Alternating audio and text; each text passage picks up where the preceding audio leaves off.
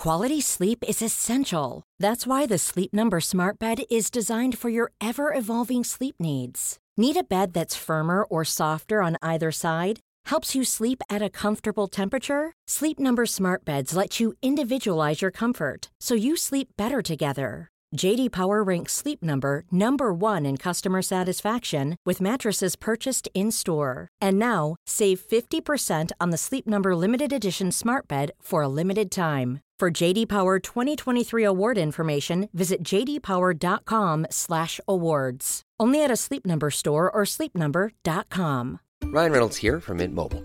With the price of just about everything going up during inflation, we thought we'd bring our prices down. So to help us, we brought in a reverse auctioneer, which is apparently a thing.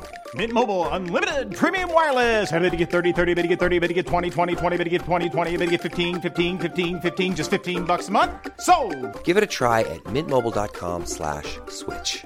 $45 up front for 3 months plus taxes and fees. Promo rate for new customers for limited time. Unlimited more than 40 gigabytes per month. Slows full terms at mintmobile.com. Planning for your next trip? Elevate your travel style with Quince. Quince has all the jet-setting essentials you'll want for your next getaway, like European linen, premium luggage options, buttery soft Italian leather bags, and so much more. And is all priced at 50 to 80% less than similar brands.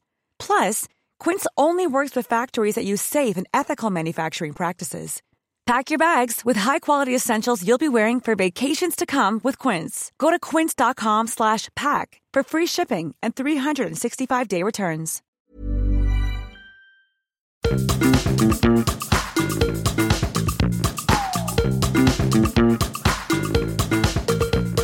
This is Reasons to be Cheerful with Ed Miliband and Jeff Lloyd. Live on tape from Doncaster, it's the Ed Miliband Show. Well, hello. How are you? I'm well. I've had another busy week monitoring your media appearances. Go on. You've been busy promoting the benefits of cold water swimming and to a lesser extent your book. Oh, and I saw you on morning TV. Lorraine. Yes. Love her. Did you enjoy it? Lorraine was lovely. Lorraine's on ITV, for those who don't know. She's been on ITV for a long time. People know. She's beloved. This is not new information to anyone. Go on. She has her own programme, Lorraine Kelly. And as I was standing there, I was just talking to someone from my office just before the interview. And I said, oh, just hang on one sec. Let's just look at the intro. Let's Lorraine's intro to the whole programme. And she said, and later we'll be talking to Ed Miliband about how politics drove him into therapy. Oh, no.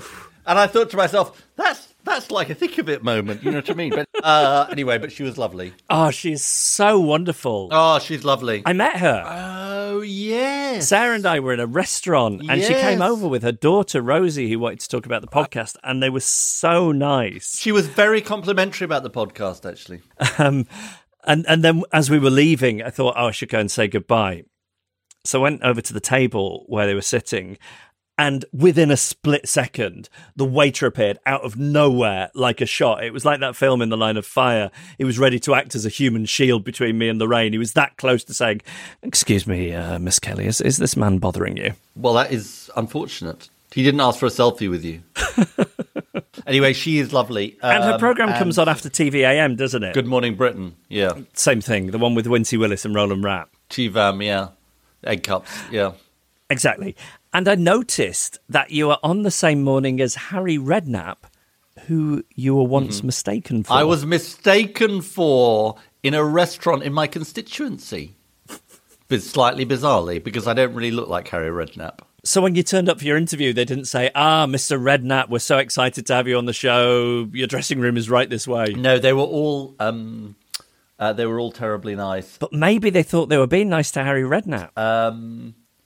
Yeah. So just one other thing. I didn't see it go out live. My friend's mum watched it and said, Ed was very good on Lorraine. So I then decided to watch it on catch-up. And on the day that you're on the ITV player, on the Lorraine page, they had a still image of you with the caption, Love Island star Kem Cetinay joins Lorraine. It's an easy mistake to make, Jeff, isn't it? I mean, it is. I do look a lot like a Love Island star, don't I?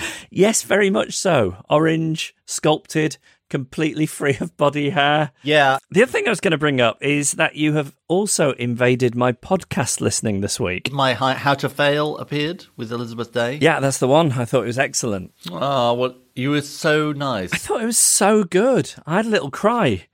Now, as you know, I am the sort of person who will cry at a John Lewis advert or a reality TV Best Bits montage.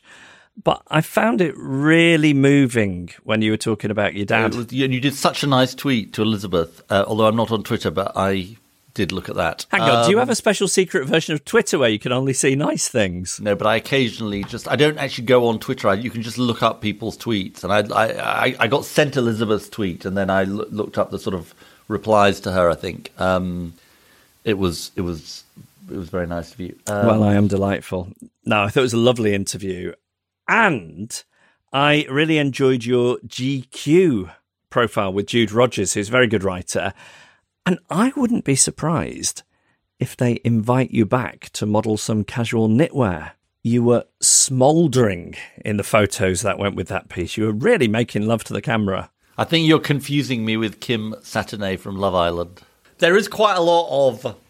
Oh, you've got such a personality these days, isn't there? Yes, it does crop up with some regularity. How does that make you feel? Like maybe I've got a personality these days. It's all started with the podcast, Jeff. Here's something I've been thinking about. I like the way that the process of letting people know that you've written a book involves having to be repeatedly asked probing questions about some of the most difficult moments of your life. The Labour leadership race, the bacon sandwich, the Ed Stone, the losing the election.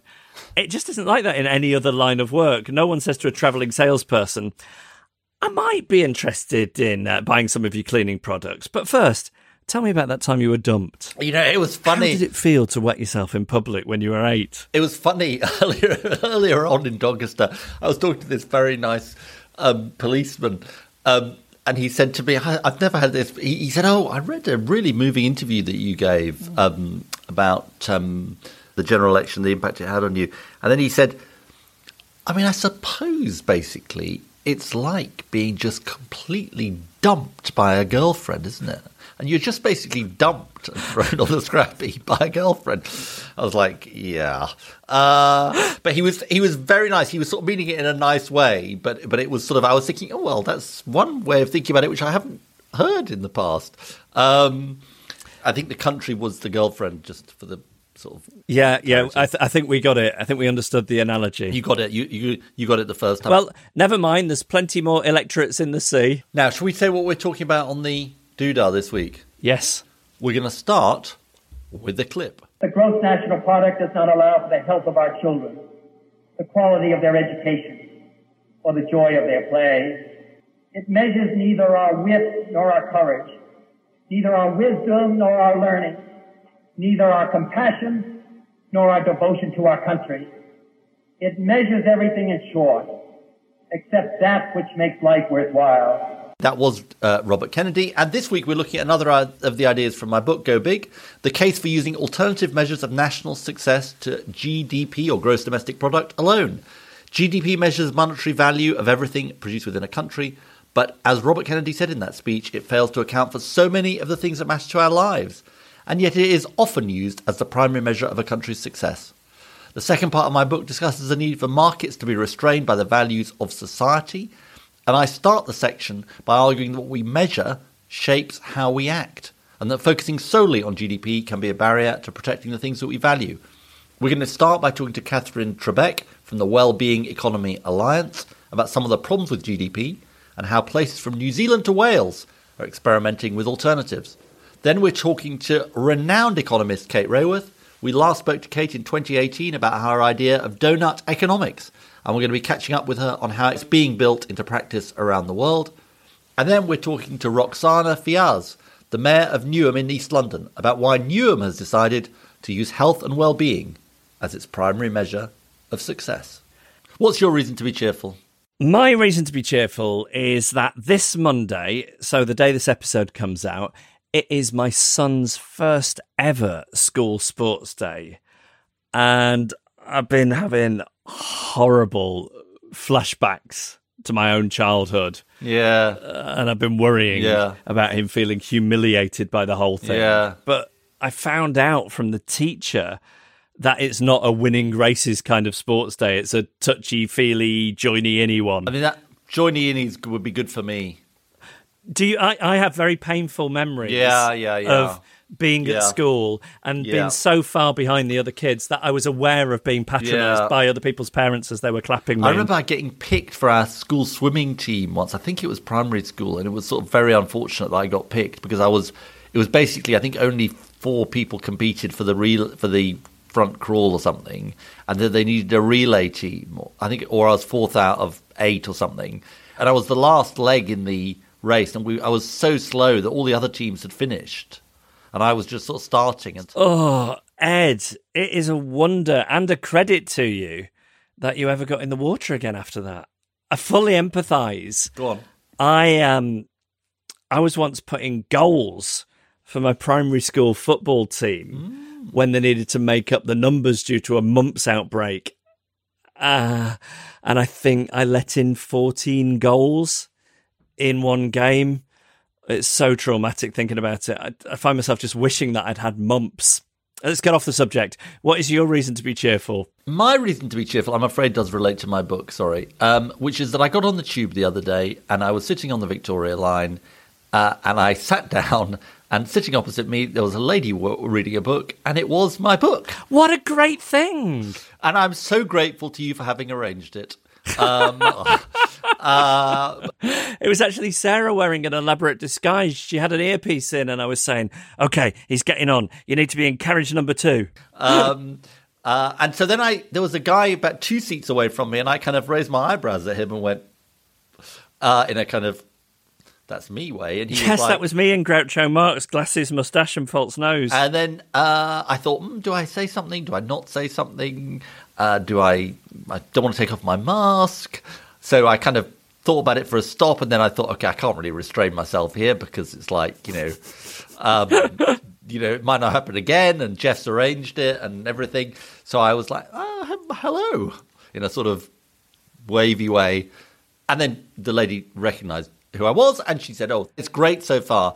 And I said, what do you mean only so far? No. And so then I let her carry on reading because I thought I didn't want to interrupt her reading time. And then as we got off, she said, thank you so much for the podcast. That's lovely. What a great thing. What you need is one of those masks of the bottom of your own face, which makes it easier for people to recognise you. Or maybe like the book title on the mask. You're listening to Reasons to be Cheerful with Ed Miliband and Jeff Lloyd. To start off our conversation about GDP and its alternative and the alternatives to it, I'm delighted to say that we're joined by somebody of great renown on these issues, Catherine Trebeck, who is Advocacy and Influencing Lead at the Wellbeing Economy Alliance. Catherine, thank you so much for joining us. Such a pleasure. Wonderful to be with you all. Could you just start by giving us an overview of what GDP is and some of the problems that there are with using it as the primary measure of economic success? Sure. So GDP was created roughly 90 years ago to measure how the US was emerging from the Great Recession and how the New Deal of Roosevelt was delivering and impacting the economy. And it essentially measures money changing hands, so spending by consumers, by business and government. And obviously that's very consumption orientated and it's blind to distribution. But it has come, despite all those flaws and even despite the warnings of its creator, it has come to dominate how we understand the economic success of a country and perhaps even the national success in a more general terms of the country. I mean, we hear at the moment the G7 is meeting. The entry ticket to that club is how big's your GDP? The headline news at the moment, what was April's GDP per capita? And the problem with that, with letting GDP dominate our mindsets about how the economy is performing, is that there's so many perverse incentives bound up with GDP. I mean, it counts as a win when we knock down a forest. It doesn't count as anything when we spend time in our gardens, cooking for each other, growing our own vegetables. As feminist economists have been warning for decades, it ignores that vital care economy that is so crucial for the rest of society, and I think really came into its own in the last year or so.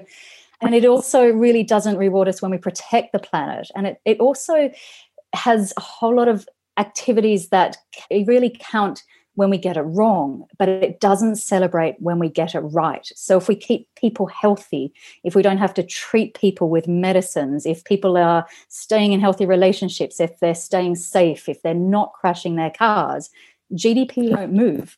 And yet all those outcomes are a good thing for society. And so it's problematic for so many different reasons.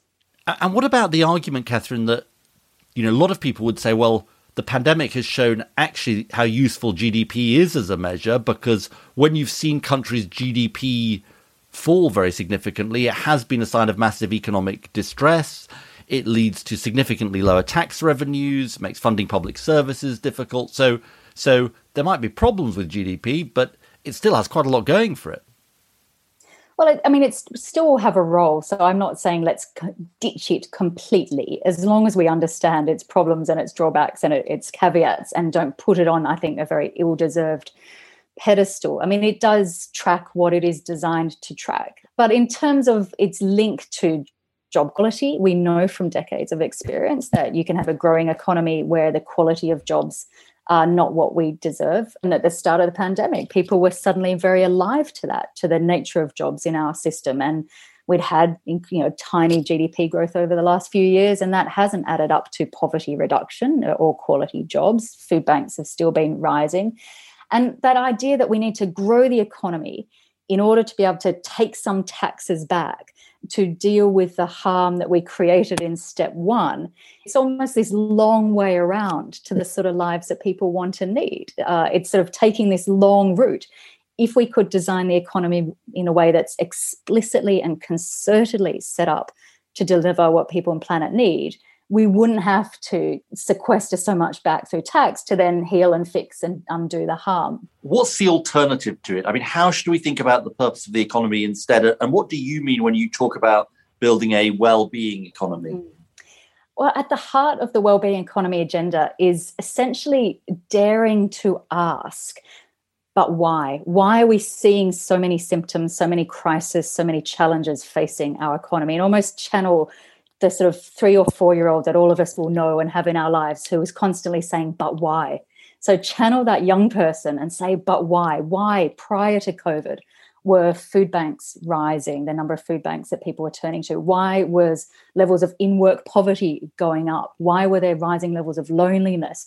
Why were scientists warning of the 6-mass extinction? And so often when you're like that 3 or 4-year-old and you say, but why, you find yourself facing how the economy is set up, who's winning and who's losing, how we reward different activities, how we price different things. And so the wellbeing economy is essentially saying what we need to do is reposition the economy as in service of higher order goals. It's about delivering social justice on a healthy planet. That's at its very simplest. That's what a wellbeing economy is about.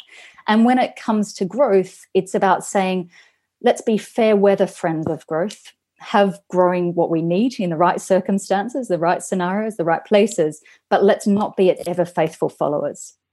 What's really interesting about this is that there are now a number of countries, I think it's called the Wellbeing Economy Governments Partnership, that are not just talking about the alternatives, but trying to put them into practice. So perhaps you can talk to us about what's happened in New Zealand, Iceland, and now Finland.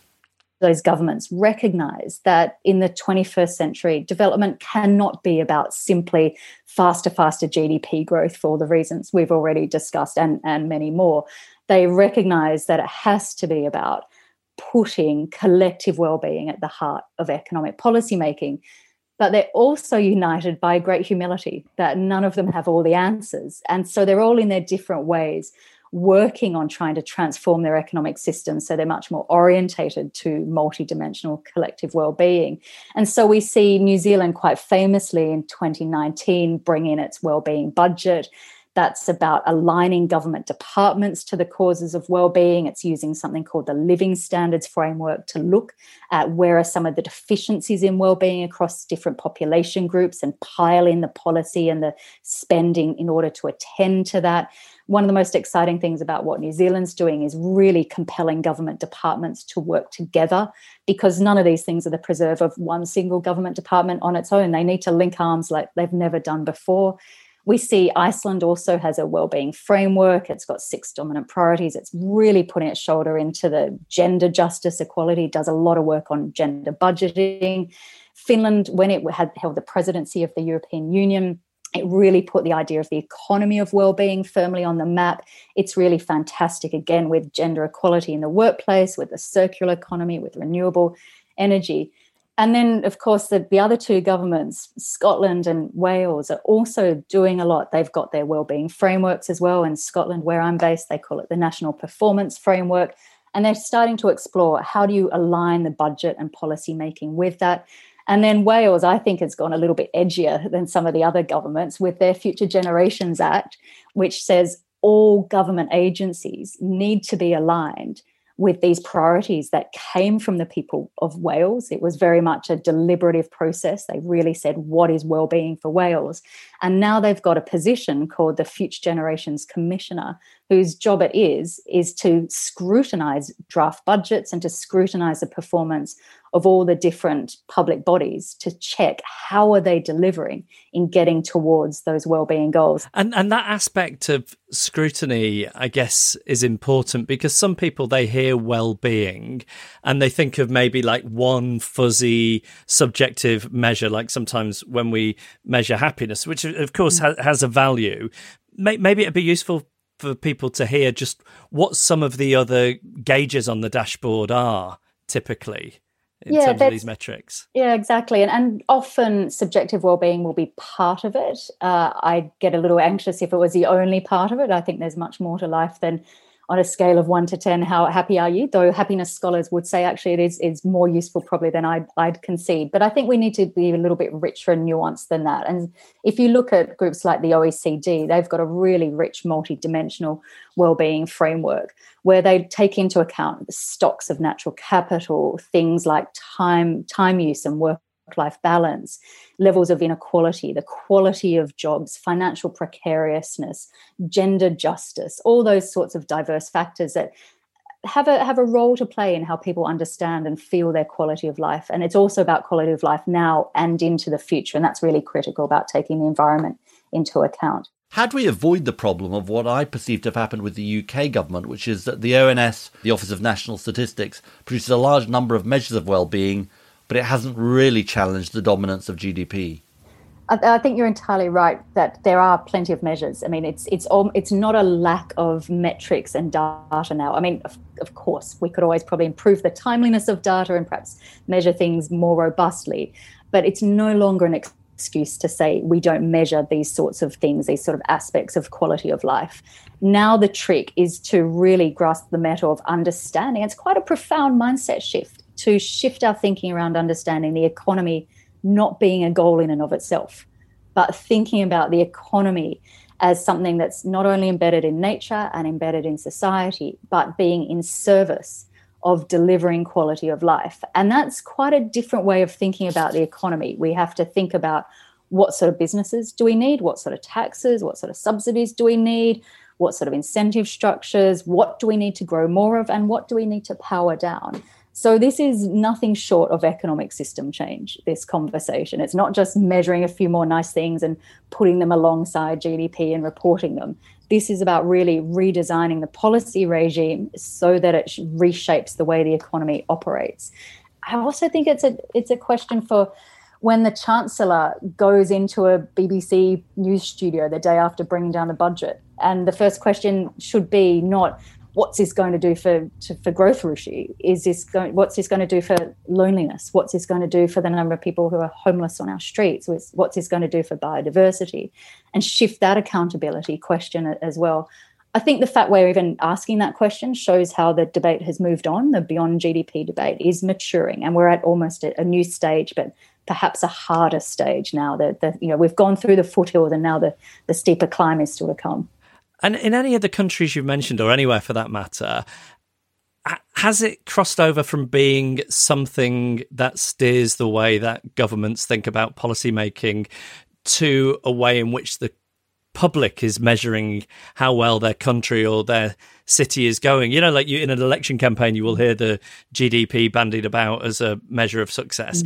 Is that starting to happen in elections? when you hear the public talk about what matters to them, and particularly through deliberative exercises, perhaps even more so than quick rapid fire opinion polling, when people sit down and have a chance to reflect on what really matters to them, so often they talk about these various dimensions of quality of life. It's relationships, it's how secure and suitable their job is, not so much monumental amounts of pay, but having enough pay, sufficiency of income. It's about health, it's about their local environment. And that sort of rich texture understanding of what makes up quality of life for people, what's important for people. I think politicians are starting to hear that on the doorsteps. I think they're starting to put that in manifestos. I have a dream, Jeff, that maybe instead of measuring GDP or going into elections saying under my watch we'll grow the economy and recovery will look like this in terms of GDP, instead of that, we'll have politicians of the future saying, under my watch, it'll be the number of girls who ride their bikes to school that will go up. And we'll use that as a measure of progress, because I bet you everyday people will see that that's an important thing that reflects their dreams and their hopes for their families and their local streets and their communities, much more than some abstract incremental increases in GDP per capita. We have a thing on the podcast. It was Ed's idea. I mean, I unwillingly took on the mantle, but it's kind of a utopia with me installed as a benign dictator and Ed as the puppet prime minister. It's called the Jeffocracy. If we said, Catherine, look, we want to transition the Jeffocracy into being a well-being economy. What is the first thing? I'll give you carte blanche. What is the first thing you do on day one? Oh, gosh, probably ask for a lot of help and probably build a team around me for the sort of reasons we were just saying, that this is complicated and it needs, lots of hands to the tiller. I think what I'd do is I'd pile in and looking at the ecosystem of the economy. What sort of businesses do we have? Are they extractive type businesses that are just going in for the quick win and the quick buck? Or are they businesses that are designed to align themselves with these higher order goals, like worker cooperatives, social enterprises, community interest companies? And of course, these all exist in the UK. There's a plethora of these sorts of businesses that show us that this is possible. But I think, how we'd start to judge the success of a well-being Jeffocracy is, maybe number of girls who ride their bikes to school and, completely push GDP back into the 20th century where it belongs. I guess people are so used to obsessing about the number, GDP. How do you get them unhooked off that? How do you sell the idea of thinking about what success for a society is differently? Partly by speaking to them and taking the time to have a conversation with them about what really matters. But in terms of communicating the possibility of change, because I often think one of the biggest challenges in this agenda is that we just don't have the imagination or even the hope that things could be done better. And so at the Wellbeing Economy Alliance, we've been working with advertising experts and storytellers and artists, and we've just launched an initiative with our partners, the Green Economy Coalition, called Stories for Life. And there's lots of different ideas on there where people can go in and see memes and phrasing and narrative and lots of pictures and imagery that just make it compelling to everyday people as opposed to sort of policy geeks like me. Catherine Trebeck, thank you so much. That's Catherine Trebeck. And if people want to see that stuff, they would just look up the Wellbeing Economy Alliance and those resources are all there for them. Yeah, thanks so much for having me. And it's weall.org, and everyone who wants to work on economic system change and do so together is so welcome to be part of that group. When you're ready to pop the question, the last thing you want to do is second-guess the ring. At BlueNile.com, you can design a one-of-a-kind ring with the ease and convenience of shopping online. Choose your diamond and setting. When you find the one, you'll get it delivered right to your door. Go to BlueNile.com and use promo code LISTEN to get $50 off your purchase of $500 or more. That's code LISTEN at BlueNile.com for $50 off your purchase. BlueNile.com, code LISTEN. Quality sleep is essential. That's why the Sleep Number Smart Bed is designed for your ever-evolving sleep needs. Need a bed that's firmer or softer on either side? Helps you sleep at a comfortable temperature? Sleep Number Smart Beds let you individualize your comfort so you sleep better together. JD Power ranks Sleep Number number 1 in customer satisfaction with mattresses purchased in-store. And now, save 50% on the Sleep Number Limited Edition Smart Bed for a limited time. For JD Power 2023 award information, visit jdpower.com/awards. Only at a Sleep Number store or sleepnumber.com. Hi, I'm Daniel, founder of Pretty Litter. Cats and cat owners deserve better than any old-fashioned litter. That's why I teamed up with scientists and veterinarians to create Pretty Litter. Its innovative crystal formula has superior odor control and weighs up to 80% less than clay litter. Pretty Litter even monitors health by changing colors to help detect early signs of potential illness. It's the world's smartest kitty litter. Go to prettylitter.com and use code ACAST for 20% off your first order and a free cat toy. Terms and conditions apply. See site for details. Well, we're going to welcome back to the podcast one of our favourite guests of the last couple of years, who just has a way of explaining how we could create an alternative dashboard of success in a way that even I can understand, primarily because it's dough based. It is the author of Doughnut Economics, co-founder of the Doughnut Economics Action Lab, Kate Raworth. Hello. Hi, really, really good to be back. I am slightly worried that the last time I did go a bit too heavy on literal donuts, but I mean, it definitely stuck with me. Well, there you go. Donuts are sticky. What are you going to do? The world has gone donut mad since we last spoke, which I think actually was about 3 years ago. Everybody's talking donuts now. Well, it's pretty amazing that ideas get traction just when the world feels like it's cracking open and looking for them, right? So the donut's been lying around since 2012, nearly a decade, and I've just been blown away, over the last couple of years. And for anybody who either didn't hear that episode, hasn't read the book, wasn't with us in Hay when we talked about it, can you remind us what the donut is and how it's at the core of your idea? Yes, so I think we need to change not just the metrics of the future, but the shape of what we think progress looks like.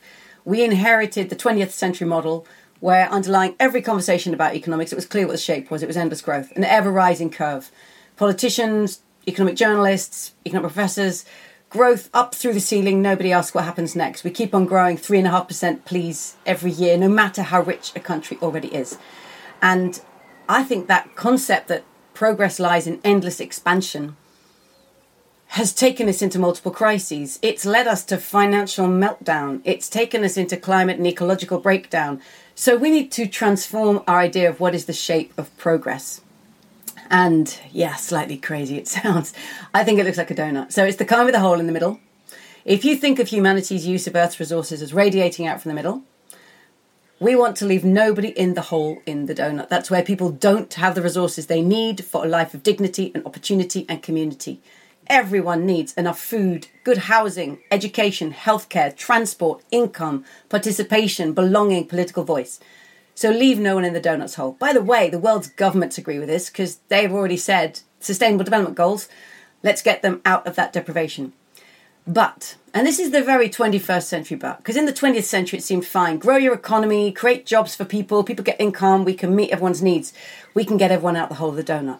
The 21st century says, hang on a minute. The way we are creating jobs, the way we are running industries, we are pushing on the limits of this planet's life-supporting systems.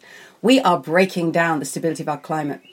We are destroying biodiversity. We are converting too much of Earth's land for human use. So there's an ecological ceiling beyond which we mustn't go. So you get these two concentric circles. Leave nobody falling short in the hole in the middle. Don't surpass the outer ring. And in the simplest terms, I could say the goal of the donut is to meet the needs of all people within the means of the living planet. We've got to stay within the boundaries of the donut. And this is what you've been talking about. As you said, it's captured people's imagination to the extent that you have set up an action lab, which sounds incredibly exciting. I'm quite jealous, really, and I think we should have a reason to be cheerful action lab. Definitely. Aside from getting to wear white coats, what happens in the lab? Tell us what goes on in your action lab and how you're putting the Doughnut Economics into practice. So it was because so many people were coming up to me saying, but I actually want to do this. I'm a teacher, I'm a community activist, I'm a local councillor, I'm an MP, I'm a business leader, I'm doing this. I thought, blimey, this idea is actually asking not just to be a book, it's asking to be in practice. And so I thought, I need to create a space that brings together these amazing change makers, allows them to connect, create tools, create inspirations and stories. So actually it was only when I came up with the idea of being an action lab that I thought I can do this. I never wanted to make institute, a centre. It sounds far too big and made of bricks. And Action Lab is a really intentional name. It's all about action. The ideas are on the page. Now let's put them into action. And it's a lab because this is one big experiment of how we transform our economies, how we collaborate, and also about how we share ideas. So everything we do, we put into the commons. And we share our ideas with anybody who wants to put them into practice. We simply ask for reciprocity. If you want to use these ideas, please share back any innovations you make, share back any experience you have. Because what I've learned over the last year and a half of doing this, there is nothing like peer-to-peer inspiration. So I could stand on a stage or go on a podcast and say, what if policymakers brought their cities into the donut? But it's when a mayor stands up and says, we're doing this. We've adopted the donut in our city, and this is how we're putting it into practice. Mayors' ears prick up, and they say, whoa, that thing that sounded crazy, off beam, beyond possible, and that mayor's already doing it. And you can see the conviction rising in people. If there, why not here? And the ripples of inspiration just fly in so fast. And one of those cities is Amsterdam. Tell us about what's going on there and the kind of measures that they've introduced. So Amsterdam knew that they wanted to create a circular economy, right? We all need to go to low carbon, zero carbon. But the climate crisis is one crisis. We're also having an impact on the living world through massive resource use, especially in the cities and nations of the global north. We're drawing in materials and matter to make our clothing and food and electronics and construction materials and consumer goods, and then this stream of waste that goes out. So Amsterdam said, we recognise we have to transform this. We're going to create a circular economy. And they used the donut as the sort of concept at the heart of their vision. So we want to create a circular economy that also is socially equitable, that creates jobs for people, that also helps transform our impact on climate change. So they put it at the centre of their vision. What I'm impressed about what Amsterdam have done, quite a few things. One, they were the first city to stand up and say, we're going to be a donut economy. I mean, there's a level at which people can say, you what? A donut, right? And they said, yeah, we're going to do this. Here's the vision, and we're going to put it into practice. They came up with a really big vision to be a thriving, inclusive, regenerative city for all people while respecting planetary boundaries. And then they've got this district of the city called Bijkslotterham. Love my Dutch accent. Bijkslotterham is this circular living lab where you can build housing or offices or anything that happens there has to be circular. It's all about learning. So some of the designs will work and some of them won't work, but it's all learning. And of course, what happens in that experimental site then becomes an example of the whole city. And what happens in the whole city inspires other cities, inspires other nations, and we see this rising.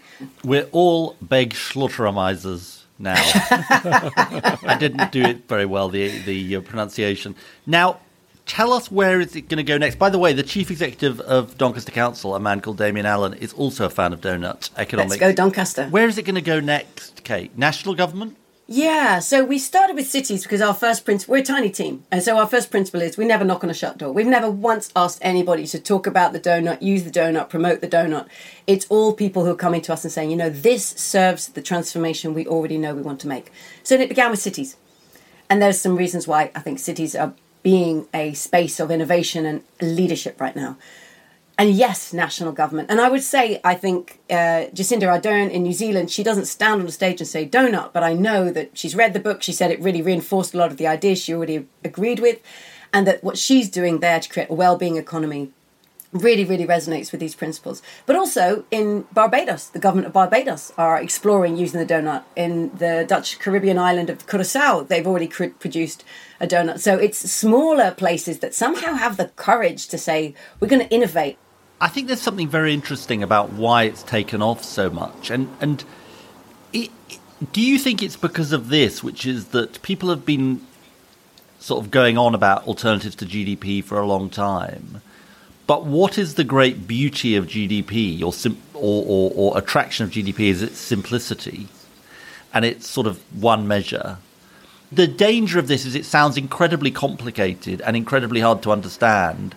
And that what you've managed to do, you've managed to find a way of giving it meaning and kind of comprehensibility, which lots of the other ways of talking about this haven't done. So And I asked myself this as well. One, you've got to be for something. I mean, we can all say we're against GDP and critique GDP, but okay, tell me what you're for. Yeah. And sometimes the most powerful form of protest is to propose something new. And two, there is something very powerful about the single number, but there's also something very powerful about the single picture. And when I first drew the donut diagram in 2012, it was the run-up to the UN Conference on Sustainable Development in Rio, the Rio Plus 20 conference, and I showed it to lots of policymakers in advance, and many people said, this is how I've always thought about sustainable development. I've never seen the picture before. And I could see they found this picture empowering. So one picture that you can then show on it, the visuals, you can show where we're falling short and where we're in overshoot. And it is one picture. It's got many more indicators in it, but you can see that visual snapshot country by country by country. So that's compelling too. And it's got a multiplicity to it. But hey, the world's complex. If I offered you a car that I said, hey, Ed, you're going to love this car. You know, it's got one dial. You don't have to worry about the whole dashboard, just one dial, and it's got the speed and the petrol and the temperature and the revs all in this one dial. You don't want to drive that car. So why would we want to govern our economies that way? So, of course, we need a dashboard. We just need to make compelling ways of showing it. And I think GDP's always had this advantage that so much money is poured into collecting it, right? And then you get this quarterly update and how is the economy doing on this quarter versus last year and last. And other data has been much slower to be updated, and so it's not so newsworthy. Well, the world of data is getting richer and it's getting faster and it's getting more human and it's getting more ecological.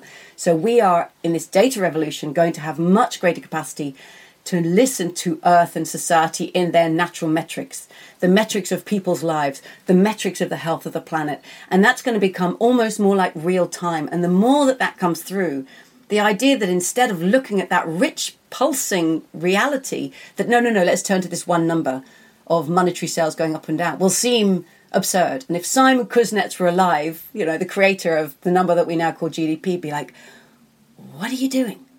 I only had that number. You've got this phenomenal data source.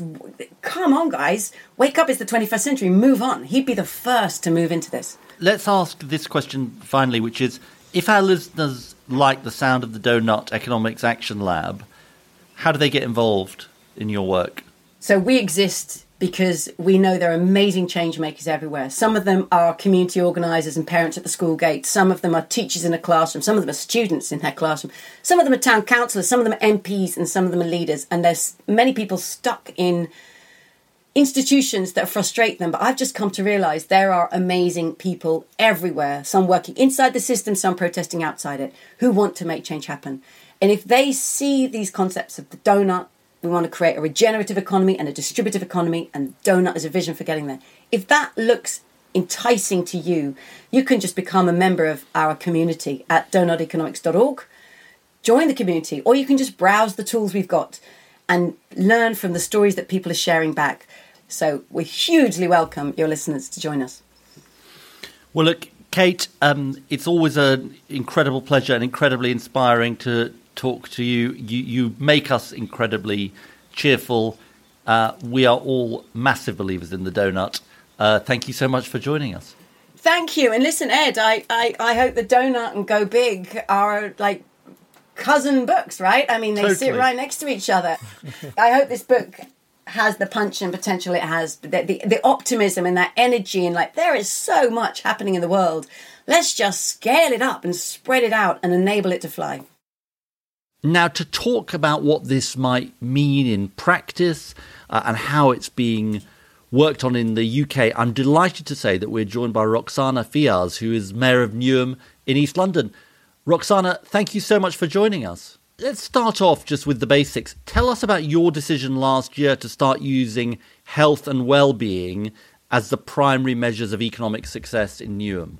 Last July, we published our Towards a Better Newham recovery and reorientation strategy, and that built on two previous strategies that we had published in response to some pretty enduring and stark features of poverty and inequality here in the London Borough of Newham, which for those listeners of yours who may not be familiar with London or East London is one of the most deprived local authorities in the country, And we had been working on really baking in an anti-poverty approach to address that systemic inequality, including race inequality as part of our racial justice agenda. I was quite keen to ensure that we remained resolutely focused on health and well-being metrics as part of a measure of our economic success. What would the old measure of success have been? In other words, what were the measures that you sort of inherited, if you like, and how?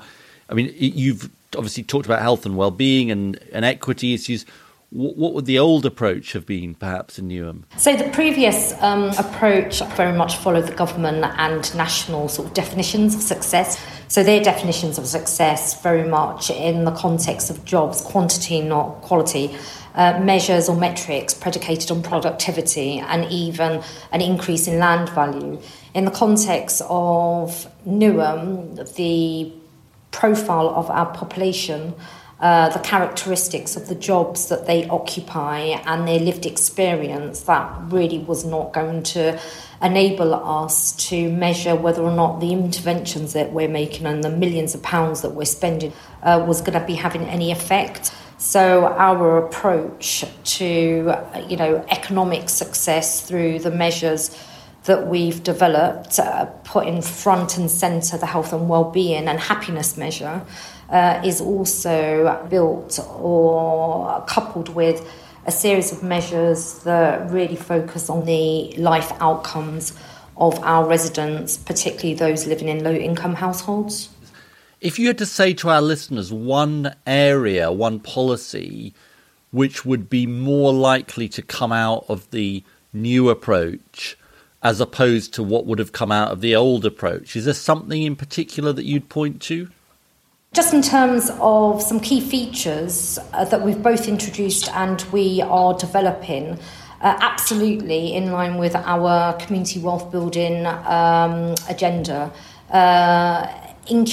integrating social value in our procurement approach, and also the principles of ensuring that all of our suppliers pay the London Living Wage and demanding a significant percentage of their workforce that will need to be pulled together as part of the procurement and commissioning of service is drawn from the local area. The other thing that we have deployed in a long-standing way was the response to issues of food security facing young people, and most recently I've guaranteed free school meals to every single young person at primary school age and also at nursery. But I'm really concerned about the growing number of secondary school children that are facing issues of food security. So, food security is a really important one, and we're doing a huge amount of work in that area. And that's sort of really clear on how it focuses and changes the way that you approach your community as an authority and what you can do for it. I'm wondering about, is there a public-facing component to it at all, in as much as do people in Newham, will they be aware of these measures and metrics, and will they be able to keep check on them? How do you get it to mean something to the public, or is that not important? Oh, no, it's absolutely important. For me, the transformation that we're embarking on, and we started back in 2018, it's absolutely fundamental that our resident community are absolutely at the heart of what we're doing. It's the reason why, in addition to community wealth building, the inclusive economy strategy, our approach to climate emergency, but what we've also done is build in a real people power agenda. So I also, since I stepped in, embarked on a participatory democracy agenda, and we have introduced community-based, or neighbourhood-based, should I say, citizen assemblies. We're big fans. Ed and I are huge fans of this, and you've got it's the first permanent one. Is it kind of like a rolling citizens assembly? Yeah, so we've become the first local authority to introduce a permanent standing citizen assembly anywhere in the country. In addition, we have the pre-existing neighbourhood-based citizen assemblies, and we've drawn down £1.4 million from our community infrastructure levy fund, And each of the 8 neighbourhood assemblies, we are working with residents in order to determine where that money is spent. Give us an example on the sortition method of a decision that you would want the advice on, and it can be a sort of, I guess it's a local decision where you think the sortition could make a difference. So, interestingly enough, back in January 2020, we organised a issues-based citizen assembly using the sortition method on some challenging questions as it pertained to climate emergency. And they produced a report with some 24 recommendations across a range of areas that they collaborated with us in terms of specific themes. And a number of those have been integrated into our climate emergency action plan that we subsequently published last summer. And what I really love about sortition method is that you just don't get the usual voices. We love sortition. Big fans. Well, look, Roxana Fiaz, it's been absolutely fantastic to have you on. Really so fascinating to hear the innovation that you're bringing to Newham, the new ideas from GDP to citizens' assemblies to participatory budgeting. Thank you so much for joining us. Thank you. Well, it's the Upsum, or we call the Upsum. I think we should let our listeners into a secret, which is that we're recording it in a little tryst on a Saturday night. Yes, usually we do the interviews and then we say what we think. We have had a day to digest what we've heard, so it'll be interesting to see if this comes out any differently. So what did you think? I really enjoyed revisiting it. I enjoyed the way you write about it in the book. And obviously it makes a lot of sense for policy making and for evaluating how you're doing with those policies. But something that occurred to me as we talked about it this time that I don't think I thought about last time was how useful these wellbeing metrics could be as a public-facing thing. And what I mean by that is something that you and I have talked about, is how far we lag behind a lot of other countries and a lot of really important things like parental leave, like we talked about last week, or work-life balance, or whatever. And it's sort of baffling to me sometimes that people here don't know how good they've got it 2 countries over and up one, or whatever. Yeah. And I think sort of part of the reason that people are blinded to that is this obsession with saying, yes, but we're the 5th biggest economy. We're we're number 5 with a huge economy. And actually, if people thought about these other metrics as well as that GDP, or instead of, then they'd have a better idea of where we stand. And, we might just have to be better if people knew that we weren't doing great. That's very interesting. The thing I thought was, what's encouraging is, since we last visited this subject, things have definitely moved on. You've got this, group of countries that are pursuing it, pursuing alternatives to GDP. Kate's work has my senses, has taken off, and lots of people are saying that the donut really resonates with them. And Roxana, in a relatively poor London borough, is pursuing this agenda. So I think the 2 challenges that remain are, the simplicity of GDP and how you sort of boil it down. I try and talk about this a bit in the book. And the second challenge is making clear that when you're saying that growth isn't, your GDP is a bad measure, you're not saying income doesn't matter. I mean, GDP is a measure of national income, but it doesn't tell you who gets what. And so it's like, I think the sort of alternatives to GDP people have got to own who gets what. That is a really important part of the story because, if you've got, as Roxana was saying, 30% of children growing up in poverty and so on, incomes really do matter. And people who care about the alternatives to GDP are definitely saying that. But I think the final thing I'd say is it sort of shows, you can look at the world and think, are things going backwards? And actually, I think this subject shows actually, in certain areas, it can seem a bit glacial, but, there is progress. Send us your ideas or suggest a guest for a future episode. Email reasons@cheerfulpodcast.com. Find us on Facebook or tweet @cheerfulpodcast. Well, we're in the outro. Just to remind you, you can find us reasons@cheerfulpodcast.com. Please do email in with thoughts about the book.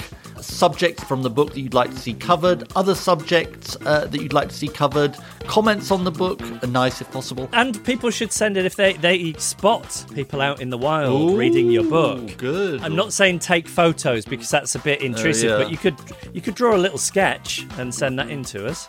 Yeah, or say I saw somebody reading it. Yeah, I was just thinking if we got some sketches, we could be like Tony Hart and have the gallery. Interesting.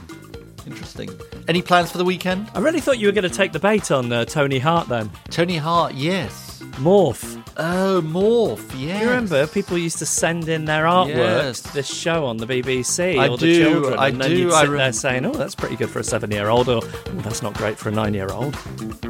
Everyone got to be a critic. I do remember. Yeah, I'll be honest. I thought maybe there'd be more mileage in Tony Hart and Morph and Vision On or Take Heart or whatever it was called when you. I'd like to thank Catherine Trebeck. I'd like to. You just steamroller on in there. I'd like to thank Catherine Trebeck, Kate Rayworth, and Ruxana Fiaz. Emma Caution produces our podcast. These topics that we talk about every week are meticulously researched by Joel Pearce, who finds the incredible guests as well. Joel is backed up by Joe Kenyon at Goldfish. Gail Lofthouse is our announcer. Ed Seed composed the music. James Deacon made our idents, and our artwork was designed by Henry Cull. He's been on telly with Lorraine Kelly. He's been scratching his belly. These have been reasons to be cheerful.